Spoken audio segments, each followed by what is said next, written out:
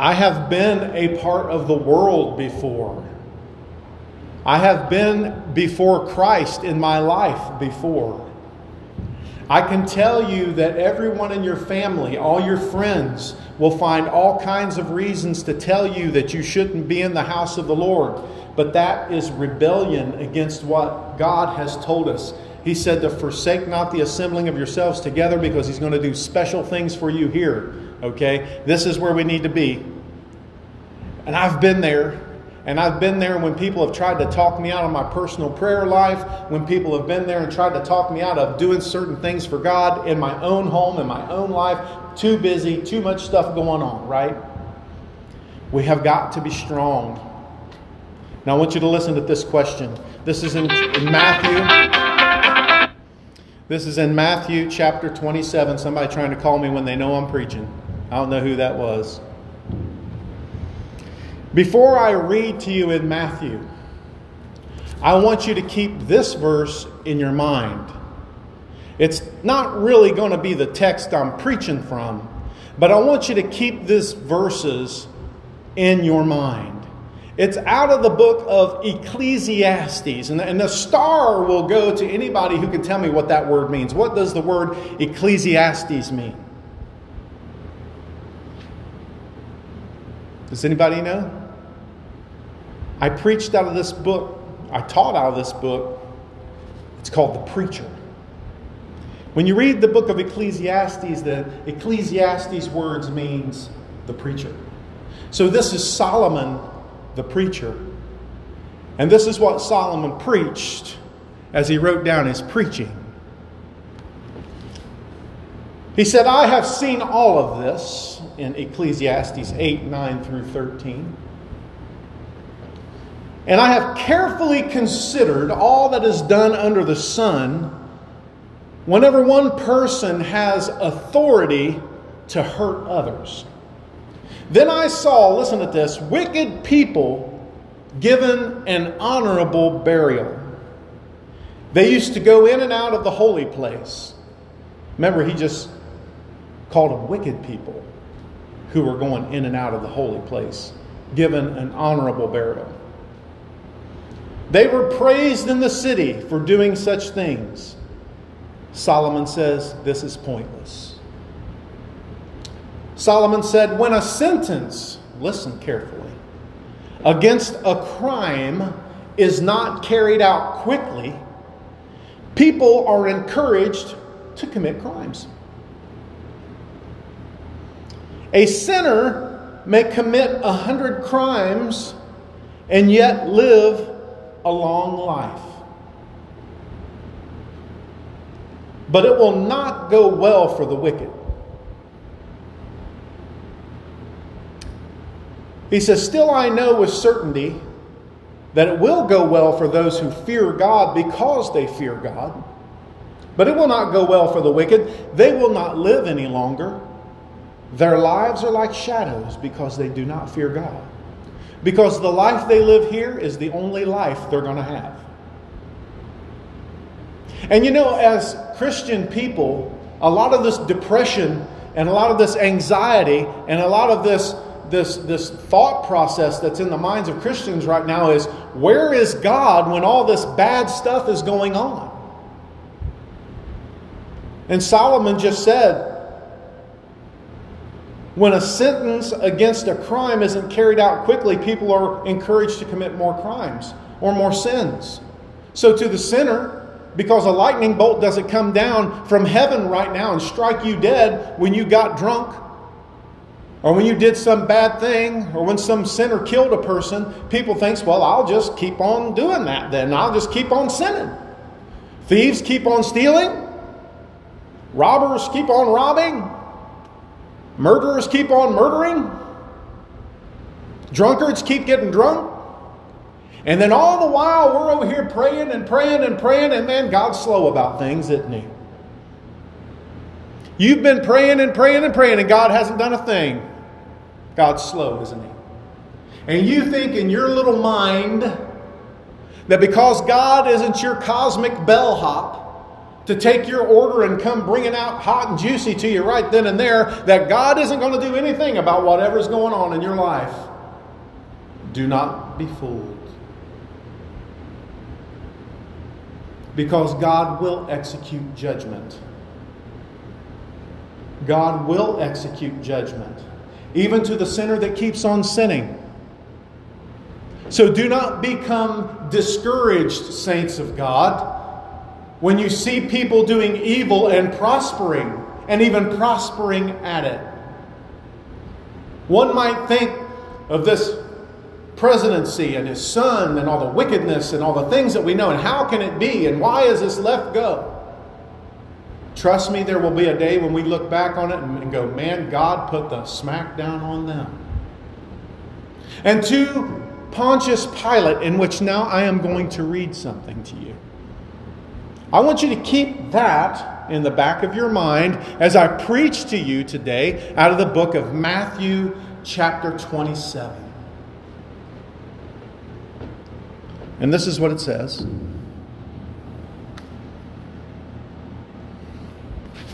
going to read a little bit before this so you guys can get the gist of what's happening.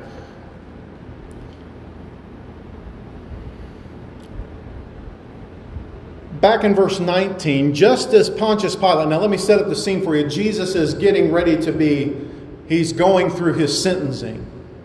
He has gone through a mock trial, and he's been brought to the Romans, and he's been brought here for sentencing against this crime of insurrection and claiming to be something that he's not, which is actually what Barabbas had done.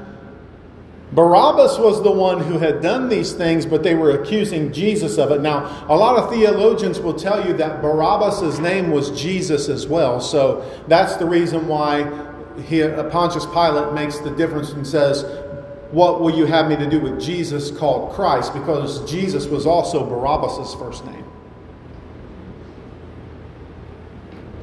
So, as Pontius Pilate sits on the judgment seat, this is what happens. Just then, as Pilate was sitting on the judgment seat, his wife sent him a message. Leave that innocent man alone. I suffered through a terrible nightmare about him last night. Now, folks, it would be pointless for us to try to figure out what that nightmare was. Was it God? Or was it the devil? Do you think God would try to dissuade Jesus from being killed? Or would the devil? I know that Peter said the same thing. I can tell you that for certainty. That when Jesus said, I must go to Jerusalem, and the Son of Man must be handed over to these people. And Peter looked at him and said, no, sir, it must not be. And Jesus said, get ye behind me, Satan. It was predetermined that Jesus had to do this. So was this God or was this the devil trying to stop Jesus for dying for your sins? Think about that. Did God use this pagan woman or did Satan? We'll talk about that later on. Meanwhile, the leading priests and the elders persuaded the crowd to ask for Barabbas to be released and for Jesus to be put to death. So the governor asked again, which of these two do you want me to release to you? The crowd shouted back, Barabbas! We want Barabbas! Really? You mean to tell me that this Jesus that you seen and witnessed, who loved you with all of his heart, who loved you with everything that he is, who gave his life and ministry feeding those that had no food, and these people witnessed him doing it, who witnessed the widow of Nain whose son was raised from the dead out of the coffin, and the widow's tears went from tears of pain and anguish to tears of joy as her son was raised from the dead.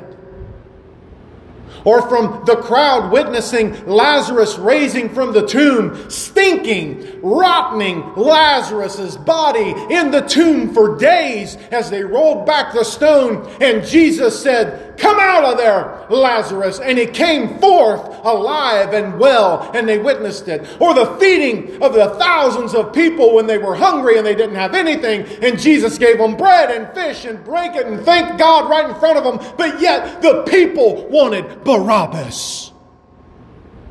Much like today, Jesus does all kinds of wonderful things for people. Still giving, still blessing, still healing, still giving food, still giving everything that people want. And people today shout Barabbas' name.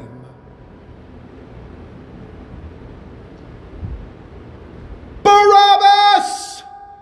We want Barabbas! The murdering thief and insurrectionist. That's who they wanted. They didn't want Jesus, the Christ.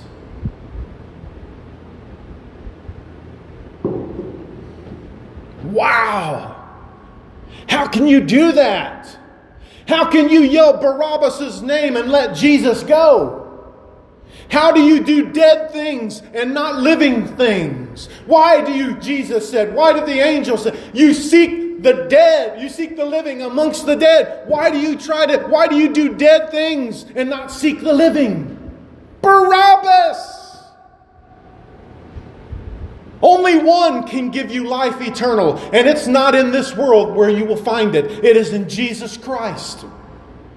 So why do we go around even unknowingly shouting for the release of Barabbas and crucifying the Lord over and over again?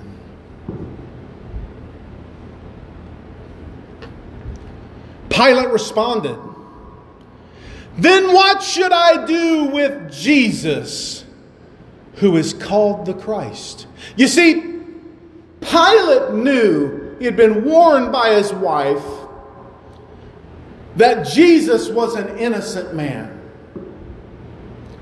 Pilate knew and did not want this innocent man's blood on his hands. Pilate knew that. He was trying to free himself of being accused of killing him. How about you? You know who Jesus really is. Are you just trying to free yourself from the guilt of yet persecuting this innocent man with our behavior?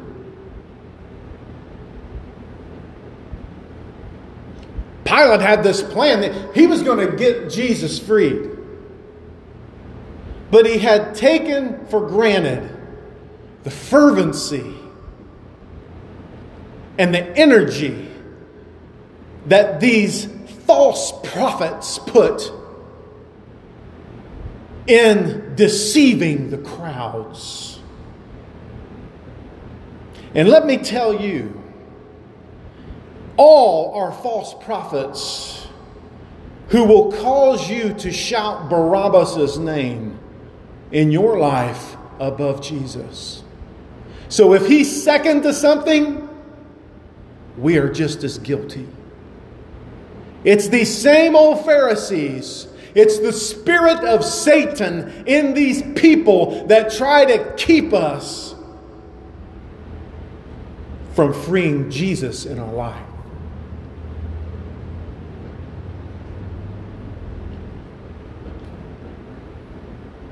But the mob roared even louder.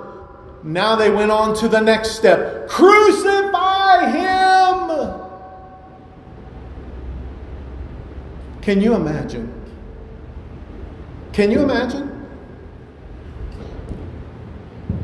Now we look at this and we go, who could do such a thing?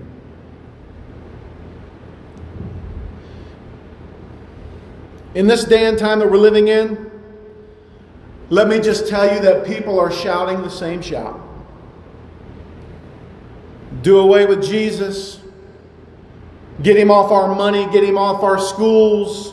Get him out of our workplace. Get him out of our house. And finally, folks, let's just kick him out of the church. We got this. Let's start ordaining homosexuals. Let's start listening to false prophets on the radio and on the TV as they shut down little churches and take away from God's plan and God's work in people's lives. Where you can go and have yourself a nice latte and a beautiful band and a beautiful place, and the Word of God is just exempt from that. But boy, you got yourself a show. It's the same old shout. Where Jesus is not, Satan is. And the Word of God must be taught. It must be understood. It must be explained. It must be preached to where people know it and hear it, and they shout not for Barabbas. For we have a choice. We know better. Have you not seen Him in your life? Have you not experienced His goodness? Then why would we ever accept Barabbas in our lives, so to speak, over Him? That's the modern church, involving themselves in as much of a satanic and devil-controlled crowd as this one. Let me tell you, that's absolutely the truth. Pilate saw that he wasn't getting anywhere and that the riot was developing. Wow, that sounds kind of familiar, doesn't it? That almost makes me laugh. Pilate was trying to control this group, and that what they wanted, they were going to riot for. That's interesting, is it not? Pilate saw he wasn't getting anywhere and that a riot was developing, so he sent for a bowl of water and washed his hands before the crowd. I am innocent of this man's blood. The responsibility is yours. Listen to what the people yelled back at Pilate. And all the people yelled back, we will take responsibility for his death. Listen to this. Listen to this. We and our children. Want to know why they've went through such a hard time ever since this day? Because they publicly accepted the sinner over Christ and said, let Jesus' blood be on us. You know, there is a certain responsibility that you take as a Christian. You see, just as I said before, these people too, they had witnessed who Jesus was.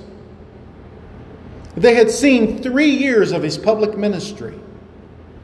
They had seen Him raise the dead. They had seen Him give sight to the blind. They had seen Him heal the lepers, give hearing to the deaf. They had seen Him do miraculous wonders, even so much as the Scripture says, all the books in the world could not contain what He did. And so His identity as the Messiah, the Son of the living God, was so obvious there is no excuse. I tell you the truth, that Jesus in your life, there is absolutely, we are fully responsible for what we do then with this man who is called the Christ. What are you going to do with Him? What are you going to do with Him in your life? And let me just ask you, what are you going to do with Him? Let me stress that word, because there's two ways to look at this. What are you going to do with Him? What am I going to do with Jesus, man? Am I going to accept Him as my personal Savior? And what are you going to do with Him? Man, I want to do this with the Lord today. I want to witness to somebody today. I want to serve in the church today. I want to get better as a Christian today. I want to do whatever God asked me to do today. What am I going to do with Him, or what am I going to do with Him? That's like a question that can be looked at in many different ways. So what are you going to do then with this man called Christ? Are you going to serve Him? Are you going to get off your pity pot and look at Christ and say, you got this under control, and I'm going to go forward and I'm going to serve you, and I'm going to get as many people saved as I possibly can, and I'm going to be the best Christian that I possibly can. I'm going to be obedient to your word. Is that what we're going to do?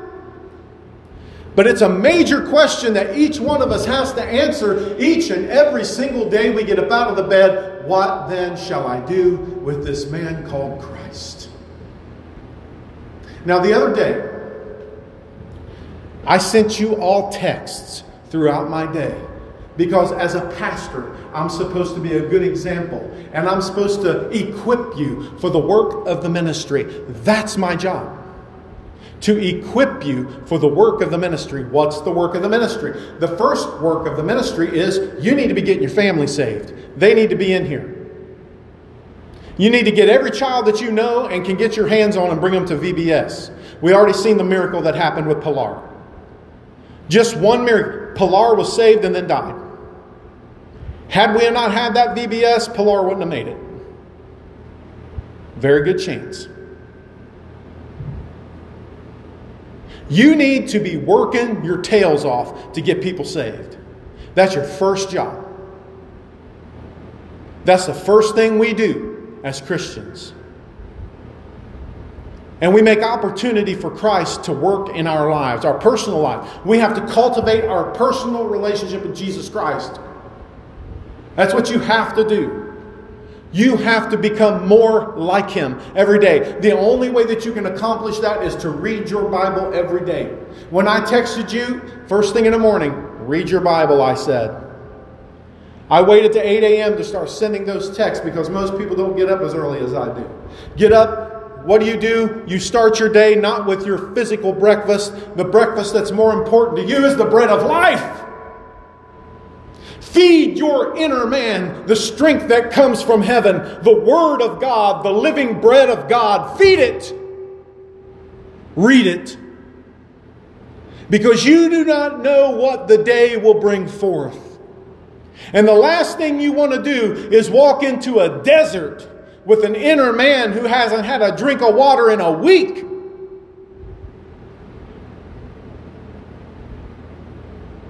You better get some fluids in you.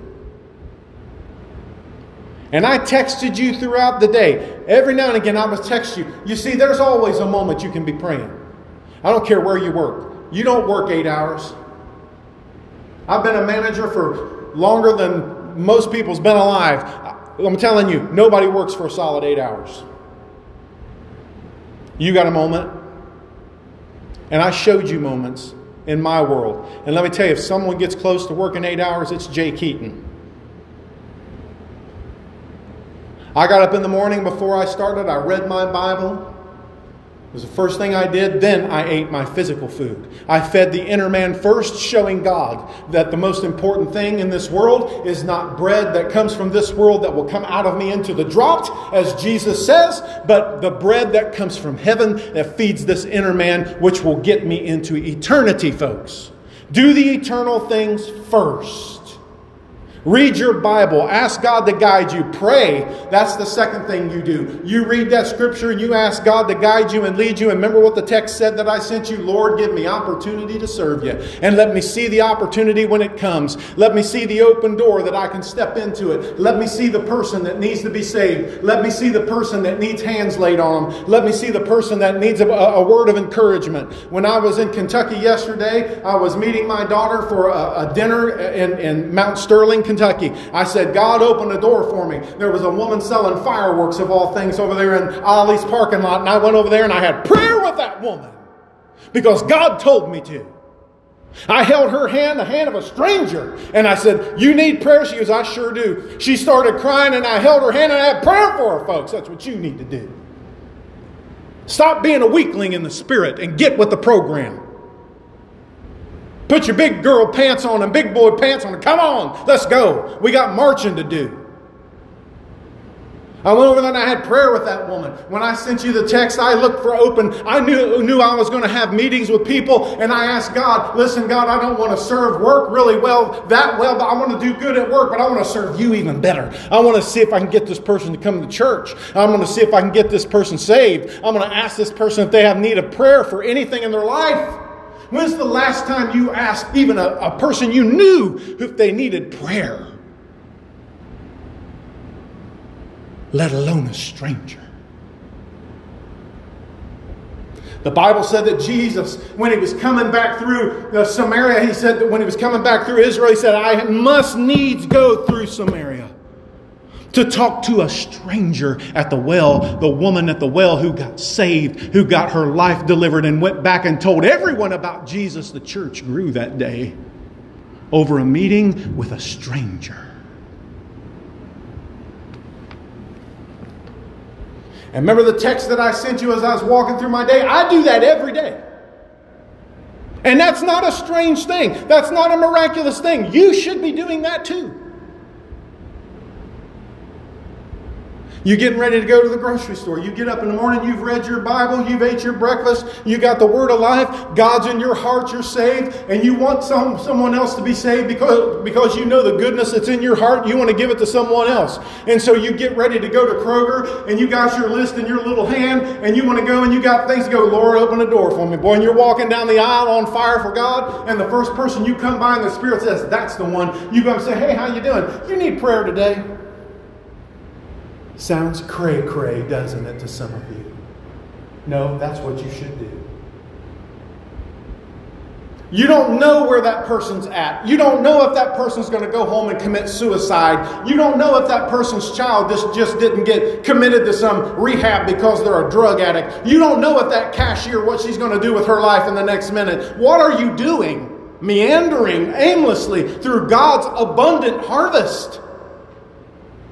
Strawberries ready to pick all around you, and you just walking by them. I don't see no strawberries here. Where's there a strawberry here? Oh, I tripped on a... What was that I tripped on? Oh, that was a big strawberry. I don't want to see no strawberries. You're in God's harvest, and you ain't doing a thing with it. Pick some.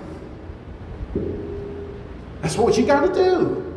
And as I walked through that text, I shared with you, boy, at my lunch today, looking forward to the provisions of God. I'm thanking God even before I eat my lunch. I'm thanking God for the food I'm going to have. I talked to a man named Ramadan, of all things, and Muslim. I was getting gas in my car the other day to take my trip down to Kentucky. I was at Kroger using my Kroger points for my kids stealing. Man pulls up next to me in the pump next to me, and I said, hey, how you doing today? Is God treating you good today? And he says, I'm good today, man. I said, where are you from? He said, I'm from East Africa. My name is Ramadan. I said, Ramadan, God is good every day, isn't he? Yes, sir. He is good. He goes, I'm trying to come into this country. He goes, I'm a refugee. I said, well, welcome here, man. Can I have prayer with you? Yeah, you should do that too. You're thinking to yourself, man, I'd like to hang out with Pastor Jay one time. This could be fun. Your life can be that way too. All you got to do is do it. And I talked to Ramadan. He's waiting for his wife to come here. She's not going to be here for about another year and a half. And he said, you know, I love this country. He goes, but Americans, man, he goes, they take for granted all of the wonders of and the beauty of Islam. He goes, man, he goes, there's food everywhere. He goes, it's not a question if you're going to eat today. It's when and how much. He goes, look, there, Kroger right there. He said, Kroger. He goes, I can go in there and I can eat. He goes, I can go to a food bank and I can eat. He goes, Americans take for granted so much. I said, preach it, brother. Preach it.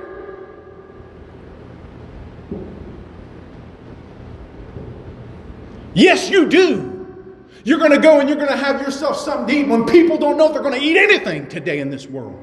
And God's blessing you. He's blessing you. He's blessing you. And all the while He keeps asking you, what are you going to do then with this man called Christ? I don't know, God, let me eat all your blessings and take all the things that you've done to me. And maybe I'll think of you today sometime. Maybe this week. Maybe. Are you kidding me?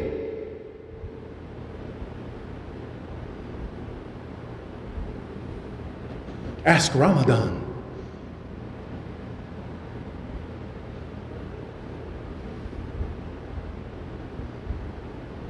Tammy asked me, where you been for so long? I said, I've been talking to Ramadan. Who? I said, a Muslim at Kroger. I was bringing Jesus to him. Because that's what I do. And that's what you should do. And you, and you, and you, and you, and you, and you. And when you do that, this church will grow. And you know what? I don't want rejects from other churches. People say to me, well, this church has grown by leaps and bounds because one other church went out and they come to your church. That's not church growth. Church growth is when someone out there who doesn't know Jesus gets saved and comes to your church. That's church growth. When Baptist churches shut down and they go to other Baptist churches, that ain't church growth. That's an abomination. And there, you drive through this community right here, and you're going to see dozens of churches around this area where pagan churches has took over Christian churches. That's not churches growing. That's churches shutting down, and the people that went to that church, they're now going to the church across the street from Shelley. And they're building on and building on. You think them people's getting saved and coming in there? You're foolish to think that. Go ask. Those are Christian churches that's shutting down, and they heard of a nice guy that lives across the street from Shelley and Rich, and so they're coming to that church. And boy, we're growing by leaps and bounds over here. No, you're not. No, you're not. Church growth, biblically, by the biblical standard, is those who get saved and come to church. Not those who quit other churches and fill the church up. You got me? The church is supposed to grow in converts. People like Ramadan. That is how you glorify God. Step by step in your day. Like I showed you. I hope you kept the texts. And you can flip through them. Use me as an example. That's every day in Jay Keaton's life. Every single day. I don't go anywhere without Christ. I don't do anything without asking to be used by my master. I don't do any. I'm a tool. I'm a tool. I want to be used. I don't want to sit in the toolbox and not be used. I want to function for God. I want to glorify God. I want to do what God says. Do it. Do it. Do it. I said a long time ago this church should be dealing with children. And some of the greatest growth and greatest miracles we've seen has been with children. God told me that. We'll have hardly any kids here that come to regular church, but we'll have 10, 15, 20 kids show up for VBS. It's a miracle. And it doesn't have to be some big production. And I told her that downstairs. Listen, I don't want glitz and glitches and big things. Just bring them Jesus. Give them the Lord. Sow a seed on their heart. That's all. And I wanted to do it while my grandkids are here. Because I don't know that they'll ever get another shot at it with my son. I'm just being honest. I'm strategizing, trying to get my grandchildren to remember something about Jesus. And just the other day, when we sat down to eat, Emma said, "Thank you, Lord Jesus, for my food. Amen. Praise you, God in heaven." She used the name that is above all names for the first time in her 6-year-old life. How about your kids? Because Jesus is not a byword. He's not a curse word. He is a word that is, His name is above all names and is the only name by which we must be saved and is sacred in my home. My 6-year-old used His name to thank Him.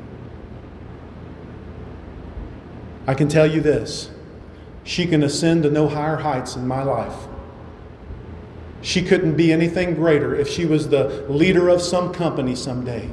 If she was the owner of $1 billion business someday. She will have never done anything greater than what she did in my eyes when she prayed to Jesus in thanks. I don't care how smart someone is. I don't care what they can do. Let me tell you something. Great and good people go to hell every day. I want to see them again one day. I want to go and I want them to be where I'm at. When I leave, I plan on telling them. I plan on telling my kids and my grandkids, listen, when I die, I want you to remember this, that I went to heaven. I want you there. When you see me laying in the casket and I'm all dead, remember I'm alive in heaven and I want you there.